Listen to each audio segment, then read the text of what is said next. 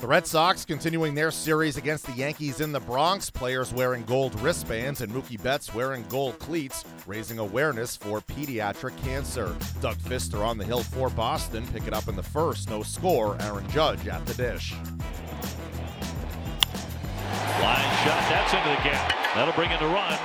Judge driving in his 83rd run, and it is 1-0 Yankees. 2-ball, 2-strike pitch on the way to Eduardo Nunez. He swings and he drives one to left field deep, going back after it. Gardner, he looks up, and it's gone. A home run, a 2-run home run for Eduardo Nunez on a 2-2 pitch. That one's smoked. Deep right, kiss it goodbye, it is gone. And Benintendi strikes again at Yankee Stadium. Boy, he loves this ballpark. 19 home runs for the rookie. That's hit well. Racing back Ellsbury, turning around, and she's gone. Red Sox on top, 4-1, and the third home run that Gray has allowed tonight. 2-2. Swing and a miss, strike 3. Dustin Pedroia made a great play on him. There's a ball hit off of Moreland. Pedroia backs him up, throws it back to Moreland, and they get him.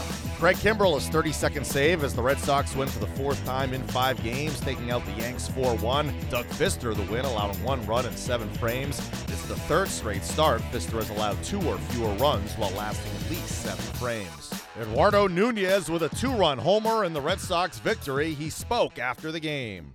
You know, that for me, that's a joke, you know, because that's my game. I'm little of hitting. I'm a skinny guy.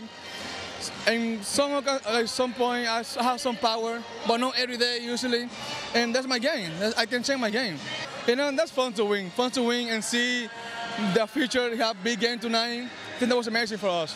All right, congrats on the win. Thank you. Thank you. The series against the Yankees continues on Saturday. Drew Pomerantz on the hill.